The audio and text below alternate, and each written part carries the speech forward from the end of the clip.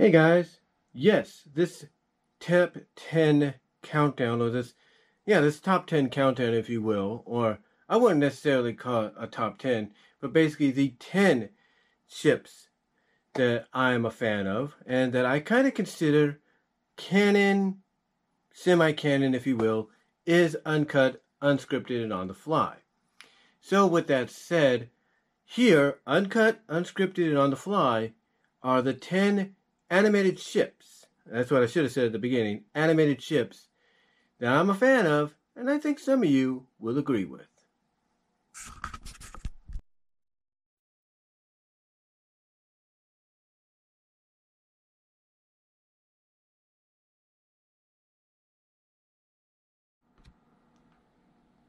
Okay, so the first ship is technically animated, but it also goes by another word, anime. And that ship is of Taya and Yugi. Now, the reason I choose this ship because obviously it's the most, obvious when you read the manga and you watch the anime series. It is very obvious that these two have a thing for each other.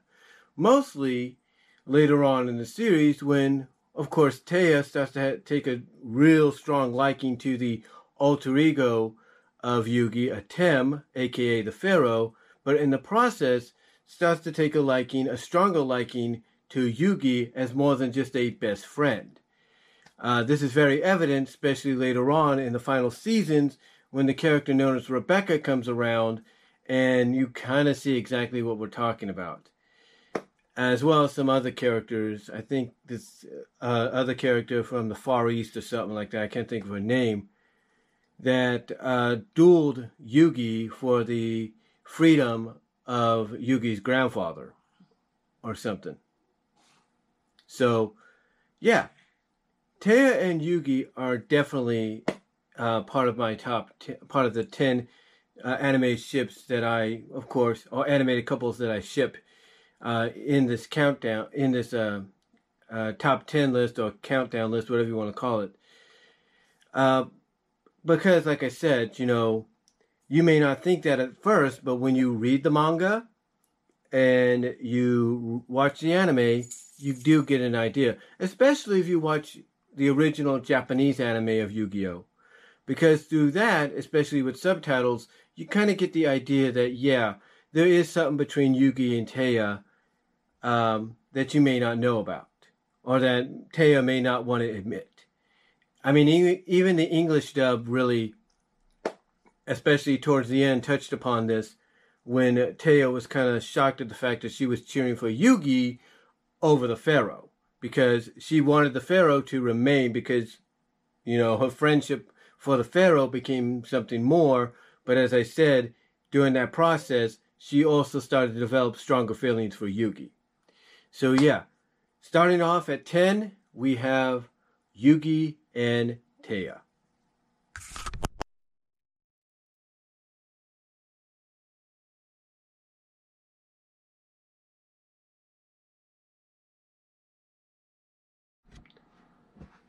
All right, coming in at number 9, we have from the Cadillac Cats, Riff Raff and Cleo. Yes, this is a great example of a couple that doesn't matter what size you are or where you come from, that as long as you have some kind of common bond, some kind of an attraction, some kind of understanding of each other, and kind of are able to bounce off each other in a way where you can keep the other in check, kind of be like a foil, if you will, then the relationship is going to be good. And Riff Raff and Cleo exemplify that, that's the word I'm looking for, exemplify that in the Cadillac Cats, in the various episodes where the relationship is kind of the focus, and at times where it's sort of the focus, but not really, but they're there to support each other. So to me, when I look at these two, it's like, of course you wonder when you look at them, period, how can a statuesque character like Cleo be in love with a short alley cat like Riff Raff? And I think it's because of the fact that what attracts her to Riff Raff is the fact that he is a short guy. He is a short character, but he's tough. He doesn't let his diminutive size ground him. He doesn't let it discourage him. He wants to stand up for his own well-being and maybe those that he becomes friends with. So I think that's what really attracts her to Riff Raff. And more along the line, she even acknowledged that she just likes being around him. He's different. He's not unlike any other, cat or any other feline suitor, if you will, that tried to get with her. He's just a different kind of cat, if you know what I mean. So Riff Raff and Cleo, number 9 in my opinion. You can't go wrong with them. And if you don't believe me about the dynamicness that they have with each other, go and look up some Cadillac Cat episodes on YouTube. You'll see exactly what I mean.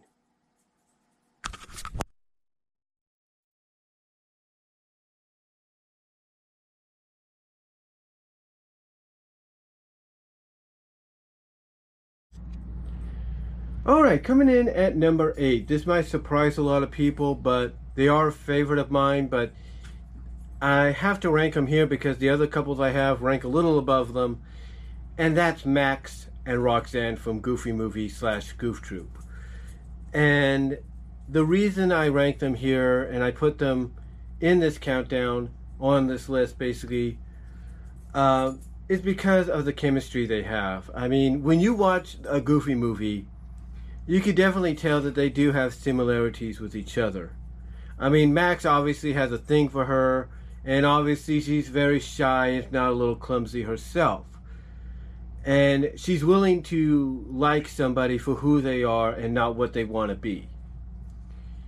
And that's really exemplified, and I know you just used that word in with the previous couple, but it's really exemplified at the end of the movie when, spoilers if you haven't seen it, Max admits the lie that he committed to try to impress her, and she has to tell him, I already liked you for who you are anyway.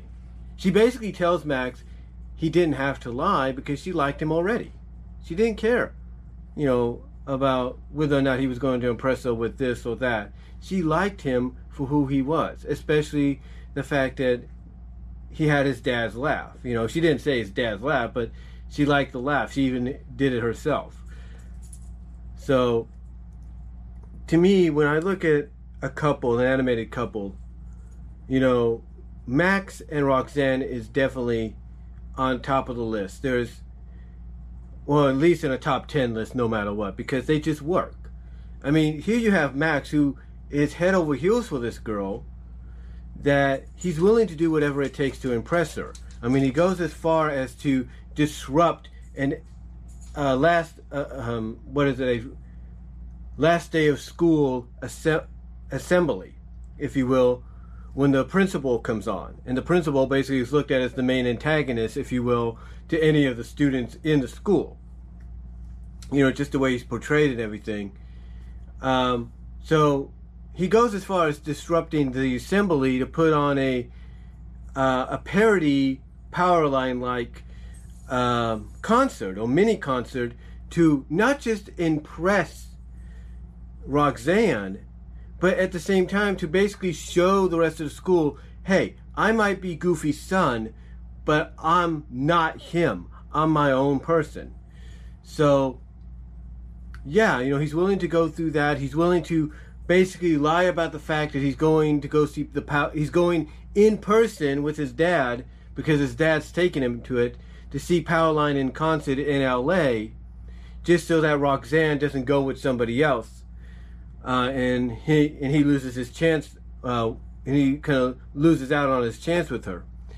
So, Max and Roxanne, to me, definitely exemplifies, and again, there's that word again, exemplifies what a couple is, a realistic, true couple is, because they accept each other for who they are, and they realize, especially Max, that they don't have to, go as far as they do with these elaborate schemes or lies or whatever just to impress somebody, when they should know right then and there that, hey, maybe this person likes me for who I am anyway. So Max and Roxanne, number 8 on the list.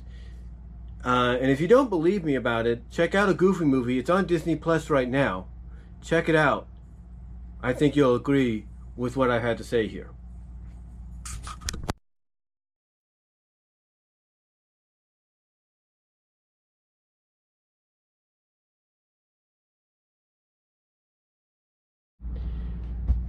Alright, number 7 might surprise a lot of you because I've been a fan of this franchise since I was 5 years old. And I can thank my mom for that because she plopped me in front of the television back then just to keep me busy because I didn't really have many friends at that time. And she didn't want me out in the front or anything where basically I could run off and she couldn't keep an eye on me if she was in the house. Unless she was out there with me. But anyway, at number 7, from Transformers, this is something I don't think anybody would ever expect. From Transformers, Optimus Prime, Alita 1. Yeah. Talk about a freaking long distance relationship. But yeah, this is a romance, a relationship in Transformers that has basically, what's the word I'm looking for? Ascended all barriers of Transformers. It's even, I wouldn't say it's a prime focus, if you will, to coin a phrase. I wouldn't say it's a prime focus in the upcoming War for Cybertron series on Netflix. But it is going to have some spotlight put on it. But yeah, this was actually introduced to a lot of us back in the 80s in the season 2 episode, The Search for Alpha Trion. And this was the episode where we got introduced to female Autobots. That was like a mind blow for a lot of boys that watched Transformers, and even some of the girls that watched it as well. It was a major mind blow. Because most of the time, the only female character we had at that time, you know, kind of on a co-starring, you know, minor character kind of thing, if you will, was Carly, which was Spike's girlfriend. We just had her. Of course, we had other characters as well. We had that, what was that one girl called Athena, or whatever her name was. They used this transformation thing that allowed people to become whatever came to the mind or whatever. I think her name was Athena or something like that.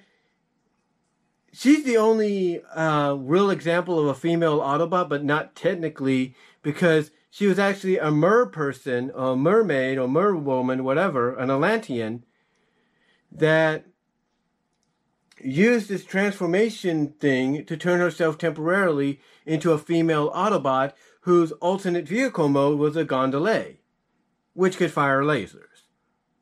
Go figure.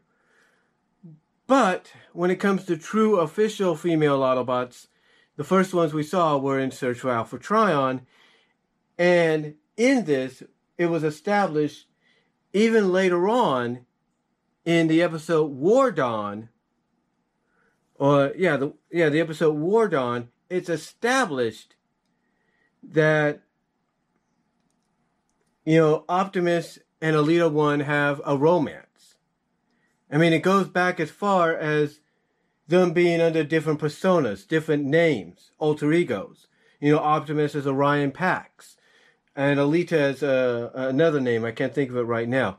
And oh, by the way, just in case anybody saw the Optimus Prime figure thing, I forgot to mention I have the Orion Pax figure as well. So, go figure. But anyway, getting back on topic, it was established in this episode, and furthermore, like I said, in War Dawn, that Optimus and Alita have a romantic relationship. Even to the point that we see in a flashback that, you know, when Optimus and the Autobots are leaving on the Ark to go towards Earth or to search for Energon, we see Alita and the other female Autobots coming towards them, and she's saying she wants to go with them. So yeah, it definitely shows you how strong the relationship is. But again, the introduction of female Autobots was a shock to a lot of us, and mostly the introduction of romance in the Autobot universe, or in the Transformer universe, especially with this episode, was a shock. I mean, true, we got some romance and tendencies, like I said, with the episode Sea Change, I think that's what it was called, and in the episode The Girl Who Loved Power Glide. We had the tendencies there, but they were between Autobot and technically human character. But here, with Search for Alpha Trion, was like the first time we've ever seen it. And it was and this to me was used like as an example to kind of give us a little bit of a love triangle or romance between Hot Rod RC, Springer RC later on in the third season, as well as the movie. But mostly it was here where we got an establishment of a romance between two Transformer characters, that being Optimus and Elita 1. So at number 7, as much of a Transformer fan as I am, we have Optimus and Elita 1 at number 7.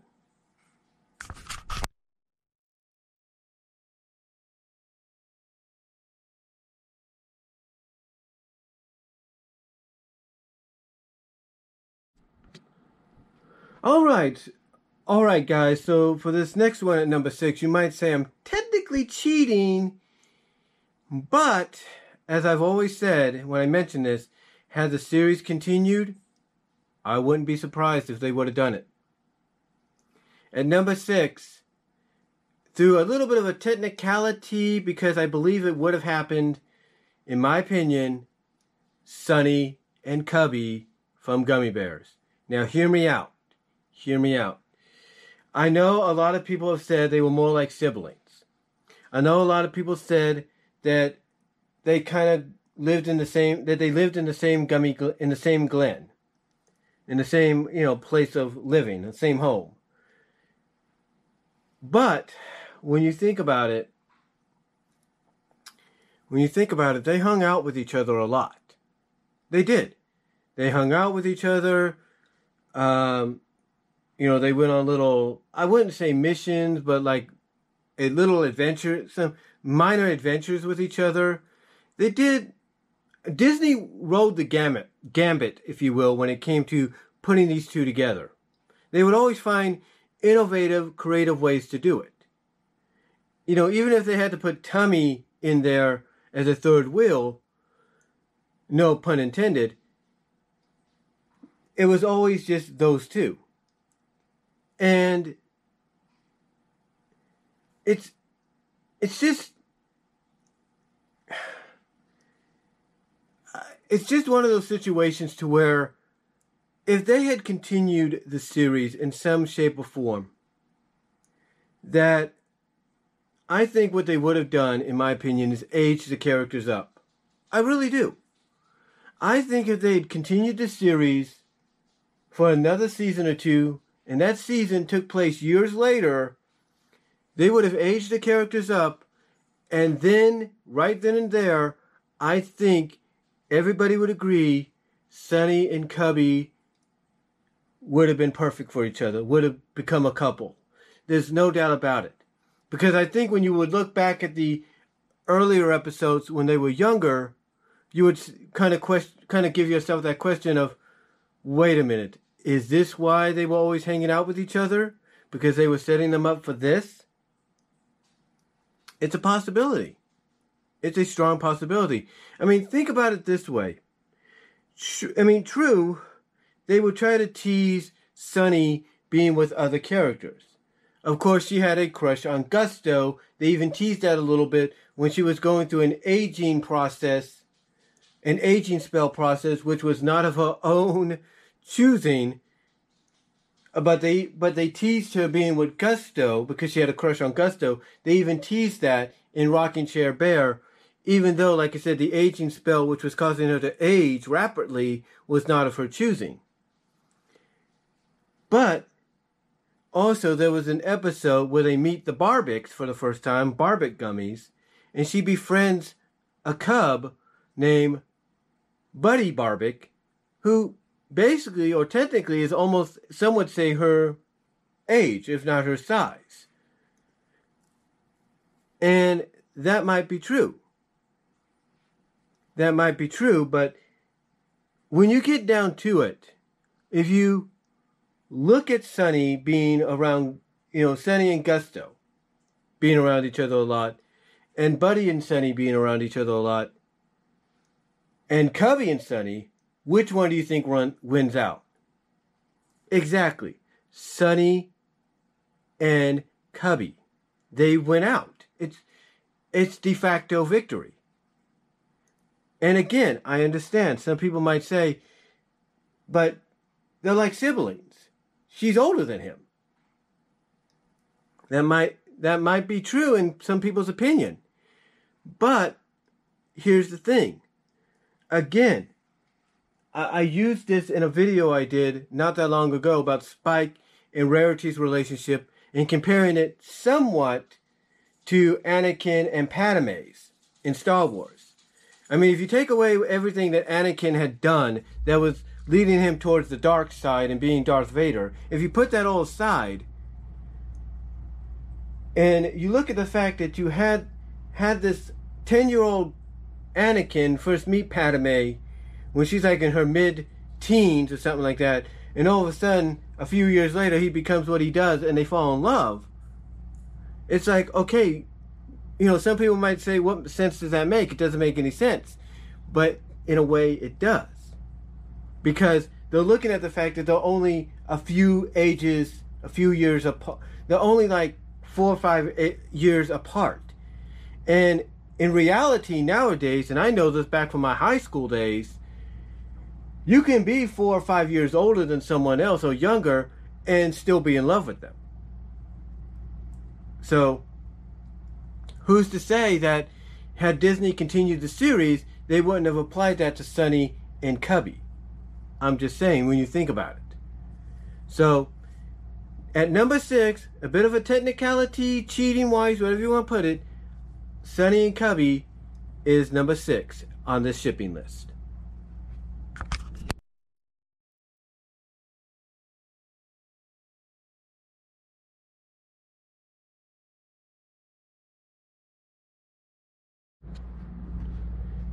Okay, guys, so we're entering the top 5, and at number 5 here, it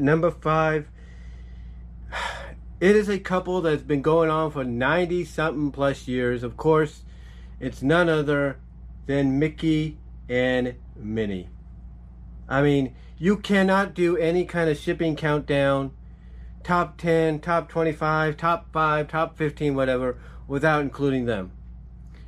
Because Mickey and Minnie, to me, set the standard, set the bar for what a romance, enduring romance, and ship is about. You go through the ups and you go through the downs, but you still come out together. That's what these two exemplify. Again, there's that word. Have exemplified for 90 years. You can't go wrong with this couple. You can't. I mean, to me, they are the it couple of animation. I mean, if it wasn't for Mickey and Minnie, you wouldn't have no Snow White and her Prince Charming, in my opinion. True, Snow White was a story that came out before the Walt Disney adaptation, but still, from a Disney perspective, you wouldn't have Snow White and Prince Charming. You wouldn't have Prince Philip and Aurora from Sleeping Beauty. You wouldn't have the Prince and Cinderella from Cinderella. You wouldn't have Robin Hood and Maid Marian from Disney's Robin Hood. You know what I'm saying? You wouldn't even have, believe it or not, you wouldn't even have Rita and Dodger from Oliver and Company. That's how significant Mickey and Minnie are. Heck, you wouldn't even have Donald and Daisy. You wouldn't have them. That's how significant these two are. And every other animation studio owes a lot to them when it comes to shipping couples, or even attempting to. Bugs Bunny wouldn't be with Honey Bunny or later on Lola Bunny if it wasn't for Mickey and Minnie. Warner Brothers wouldn't have done that. Warner Brothers would have not given Porky Pig Petunia Pig if it wasn't for Mickey and Minnie. You see, if it wasn't for this couple of animation coming out when they did, all the other ones that I just mentioned would never be. So all I can say about this is if you don't have them in your countdown, something seriously wrong with you. But yeah, number 5, starting out the top 5 of this top 10 countdown, or this 10 anime ship list, if you will, at 5, Mickey and Minnie. You can't do a countdown or a shipping list without them.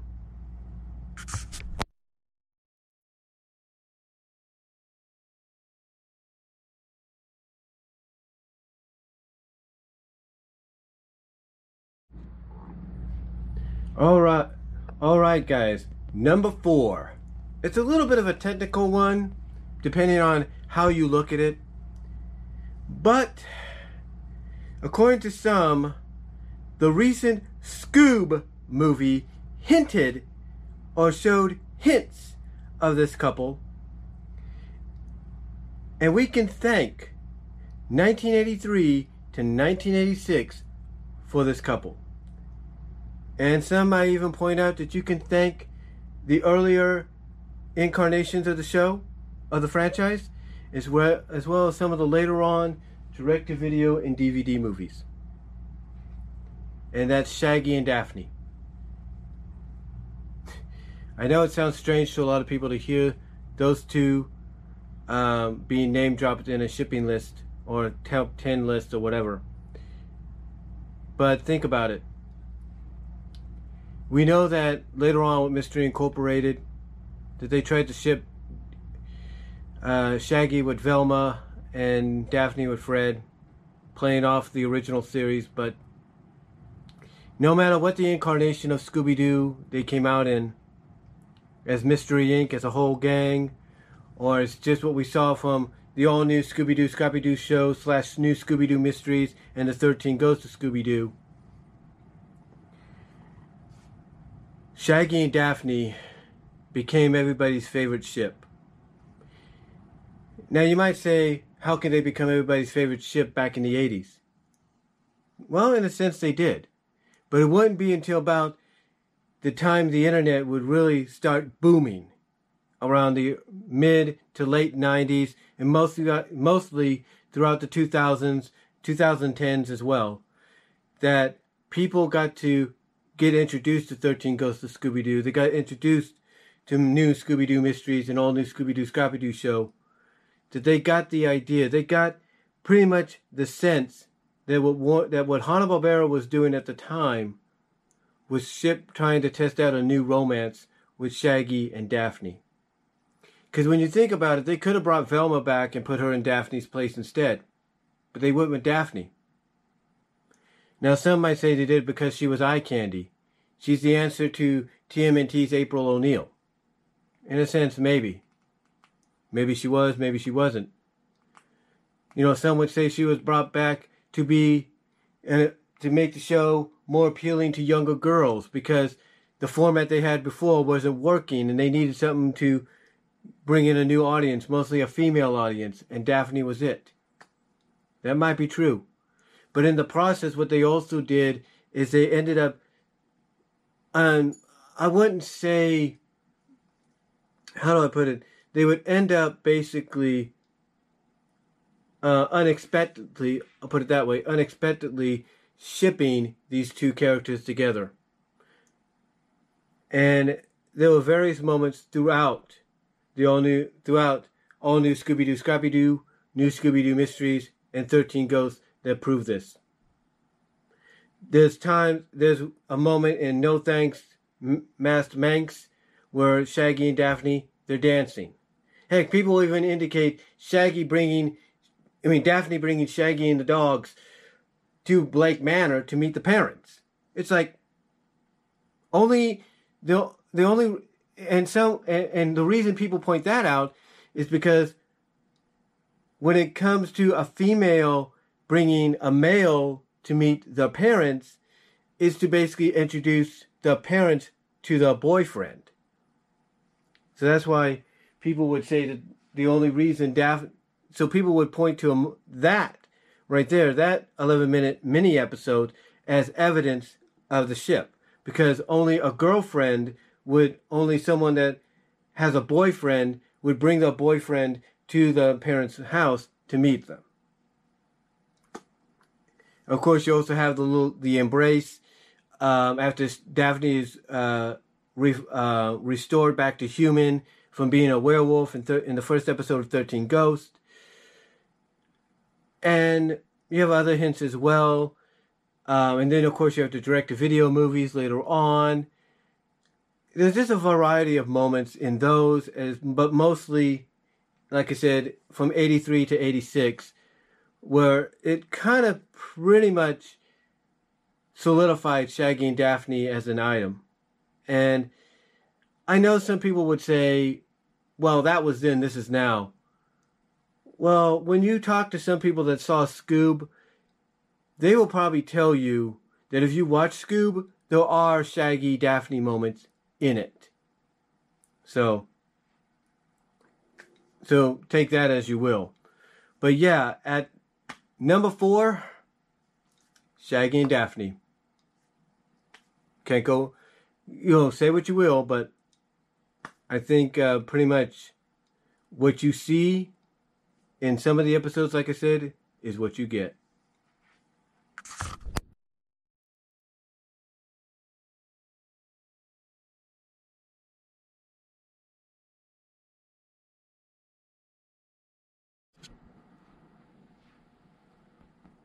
Okay, guys, so at number 3, number 3 is kind of hard a little bit because I thought, well, who could I put?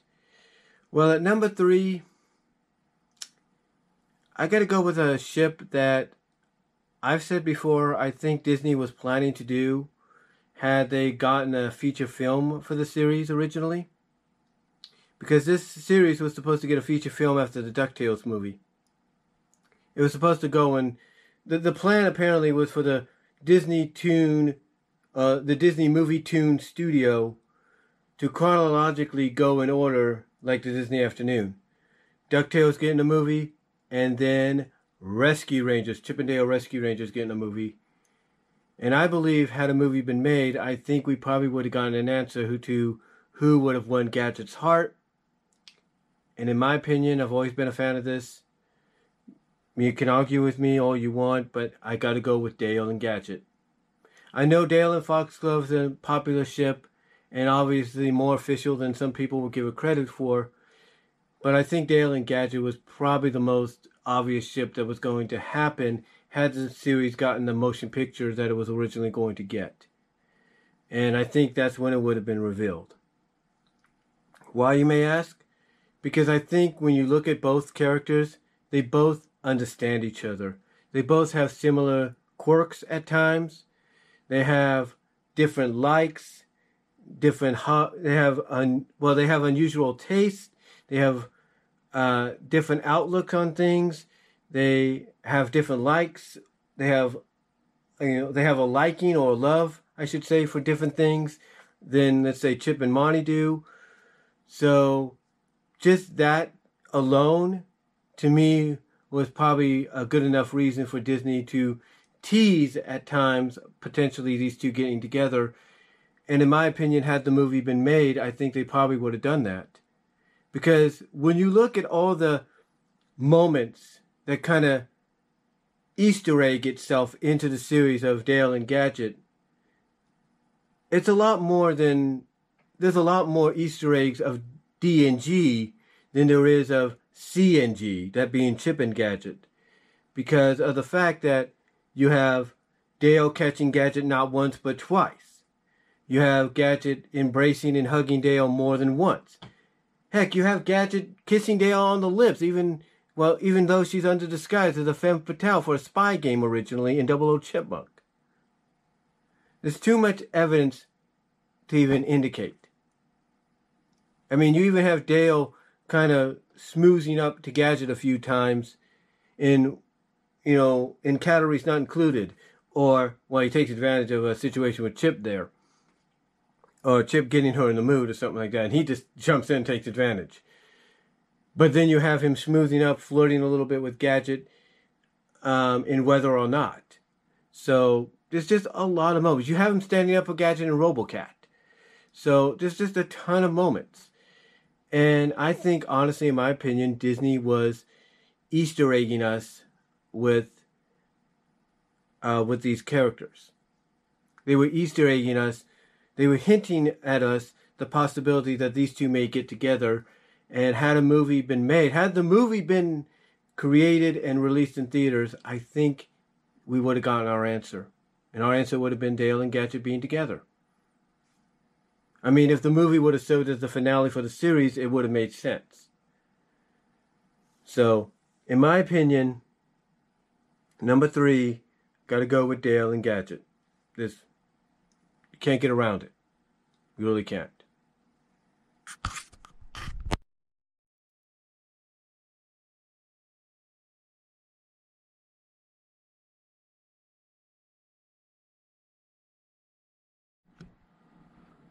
Okay, guys, so at number 2, this is going to surprise a lot of people.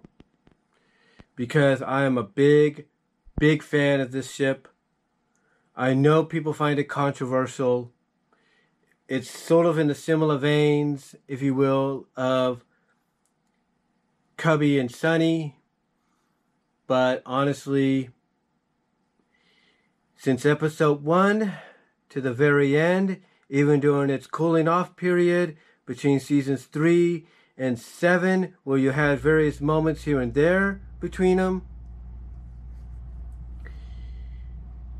At number 2, Spike and Rarity. And I know some people will say the ship's wrong. It's not canon. Here's the thing. Jim Miller, Josh Haber, Nicole Dubuque will come out and say it's up to you to interpret exactly what's canon and what's not.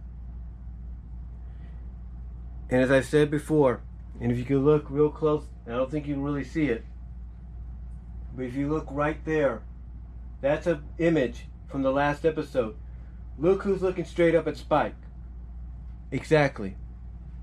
Look who's next to Spike at the end in the final scene. Exactly.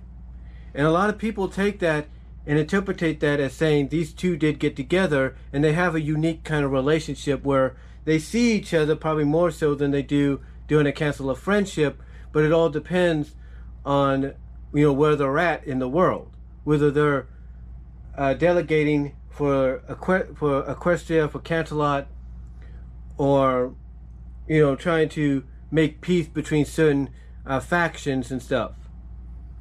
But it does indicate they might be, that they're probably, if not are, in a relationship. It's strongly interpreted. And if you need any more evidence, you look throughout the series. Like I said, between seasons 3 and 7, you had your moments, but it was more of a cooling off period, but you had your moments. But when you look at season 2, you look at the special best gift ever. You look at freaking Meltdown, if you will. Hello, season 8, or even before that, and what's the Big Mac Sugar Bell episode? I can't think of it. What's the episode? Breakup Breakdown.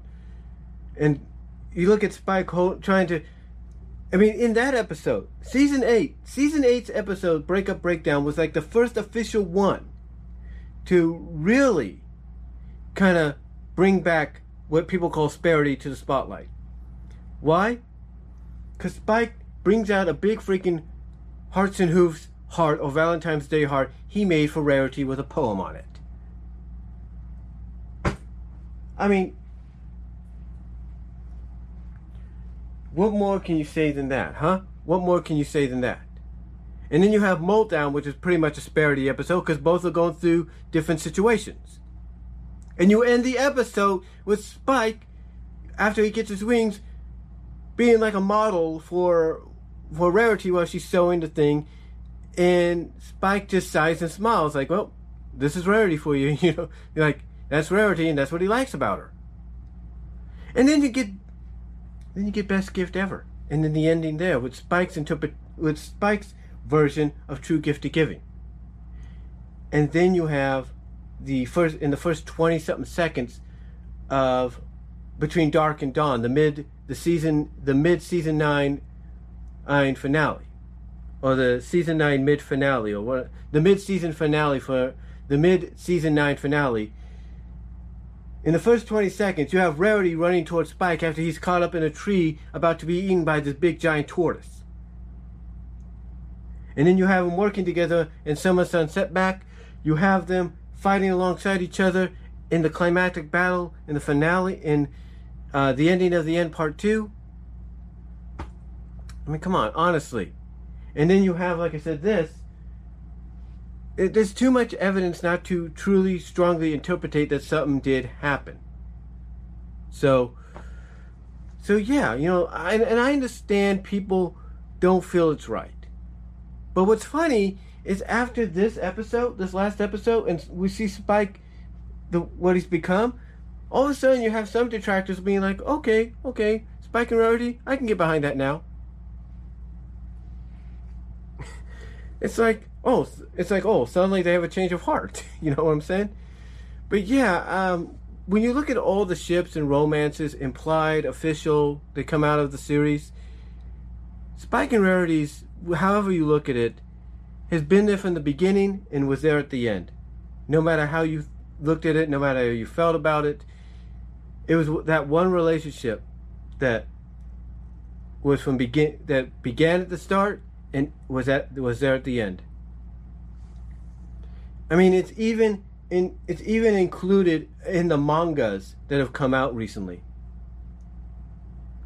You know, it's been included in the mangas. It's included in the IDW comics. I don't think there's any more evidence. In fact, let me pull something out for you real quickly. This is last year. This is from one of the Valentine's packs. This is from one of the Valentine's Day gift packs that came out last year. Look at that. Yeah. Even Hasbro, according to some people, kind of ship them. Or basically ship them, period. So, depending on how you feel, it's a ship. Official, unofficial, semi-official, it's a ship. And to me, it's one of my favorites. If not, just my favorite, ask most of the Brony / Pegasus fan base, and they'll give you the same answer that it's their favorite too. So at number 2, Spike and Rarity, Sparity.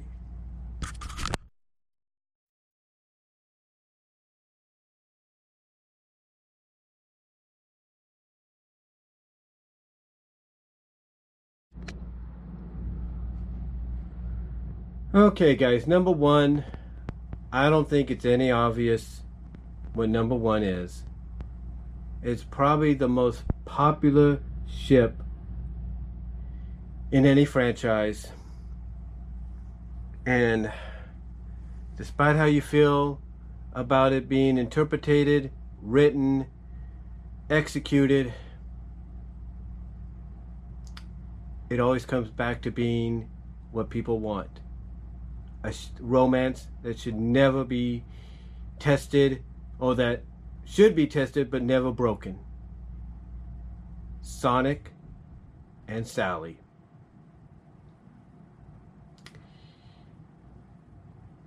what more can I say about this? What more can I say about this couple? This couple, if you read the comics, this couple's been through a lot. Depending on whoever wrote certain issues, they've been broken up, put back together, broken up, put back together, broken up, put back together, broken up, put back together. And it's like you want to ask the writers, it's like you want to ask the writers, the various writers that have wrote for the book throughout the years, throughout the decades. You just want to look at them straight in the eye and ask, could you not make up your mind? You know, do you want them together or do you not want them together? It's like you just want to look at them and be like, you just want to look at them, look them in the eyes, ladies and gentlemen, look them in the eyes and say, could you not make up your mind? Is it a yes or is it a no? That's all you wanted to do. The Saturday morning show known as Sat AM pretty much solidified that they were somewhat together, even in season 1. Season 2 really solidified it in a big, big way, especially at the end when Sonic once again wanted to go off on his own to stop the Doomsday Machine and stop Robotnik. But Sally stopped him, put her hand over his mouth and said, "We are in this together, no matter what happens," which surprised Sonic, but also caused a light bulb to go off in his head and made him realize, oh, we're like together, She's basically proclaiming her love. It's like the light bulb went off in his head when he realized she just proclaimed her love for him by saying if anything goes wrong, she don't want to be anywhere but by his side. You can't get any more. You can't get any more. You can't get any more momentum. How do I put this? You can't get more significant than that moment. When Sonic basically says he's gonna when he basically starts saying he's gonna do things on his own, do it on his own. When Sally basically says, because basically Sally's the one that's starting to say, okay, once we connect the stones, Sonic's like, oh, what are you talking about? And she has to say, well, I'm going with you. And Sonic trying to tell her, no, you're going to slow me down. She, like I said, she puts her hand over his mouth and says, we are in this together. Basically saying, anything happens, I don't want to be anywhere but by your side. You can't get any more significant than that when it comes to a romantic couple. No matter what. And again, depending on how you feel about how they were interpreted in the comic books. It's like, you have to admit one thing. No matter who wrote them as a couple, broke them up, put them back together, broke them up and all of that, they always ended up back together.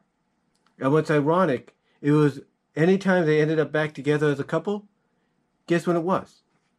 During an anniversary issue, or close to it. They ended up as a couple. Then I'll give you an example. How do I put this? For about over 100 issues, well, not 100 issues, what was it? Well, maybe about 100 issues. Well, less than 100 issues, they were broken up. They were slowly getting back together. 122 comes around. They're back together as an item. They are. And then 125 happens. And Sonic gets blasted into space light years away. 89,000 light years.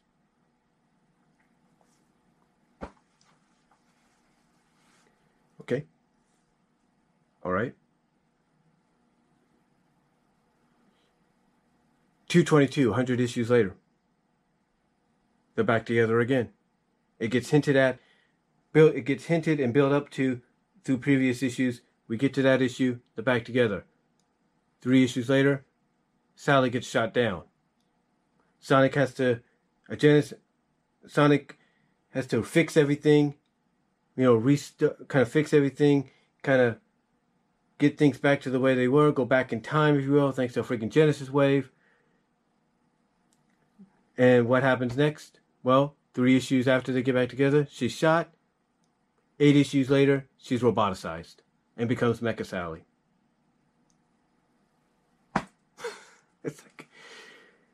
It's like, come on. Together, not. Together, not. It's like, again, it's like I said earlier. It's like you want to ask the people, make up your mind. So, but yeah, if there's any couple that you want to put up at number 1, it's Sonic and Sally. Number 1 on any list, shipping-wise, it's this couple. Or at least you want to put in your top 5, it's this couple. Because of everything they've gone through. And I know some people will disagree with that, but you know what? So what? It's your list. It's my list. It's your opinion. It's my opinion. And to me, they have become very iconic. It's like you cannot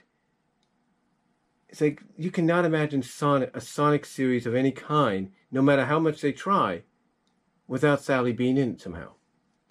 Heck, a lot of people are already drawing movie versions of Sally. As we speak. You have people hoping for Sally to appear maybe in a mid-credit scene at the end of the second movie. Which I even said on a live stream back on Monday, the roof of the cinema would freaking blow off if that happens. And that's no joke. People want Sally in a game, in a Sonic game. People have hacked the Sonic 1 and 2 games to put her in there. That's, again, you just can't imagine Sonic without her.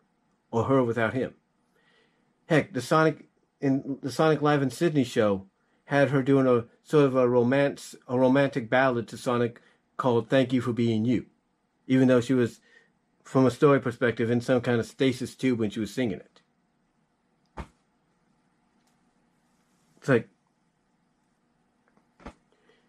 It's like you can't imagine one without the other. And they have become, in my opinion, just as iconic in comic book lore and in video game lore as Superman and Lois, Spider-Man and Mary Jane, Link and Zelda, Mario and Peach, Luigi and Daisy. They've become that significant. They've become that iconic, in my opinion. Pop culture-wise, they're almost up there with Mickey and Minnie, in a way. Almost up there with them. They're almost up there with Mickey and Minnie, probably surpassed just a bit of Popeye and Olive, but they're there. They're in those statuses, no matter how you look at it. And that's just my opinion. That's just my opinion. And maybe some will agree with me. Maybe you won't. But in conclusion of this top 10 animated ship list, number 1 is Sonic and Sally. And I don't think you can disargue it. And I don't think anybody will argue with that whatsoever. Because it's my list, my opinion, and I think a lot of people would agree with me. But that's about it. But like I said, that's about it. Sonic and Sally is the number 1 ship on this list. So, until then, till next time, guys, thank you all for watching. Really appreciate it. I know I kind of stammered a little bit, but like I said at the beginning, this is uncut, uncensored, and on the fly. Thank you all for watching. And let me know what your top 10 animated ship couples are. Comment down below. Let me know. Maybe do a reply video of your own. And I will talk to you all later. God bless. Take care.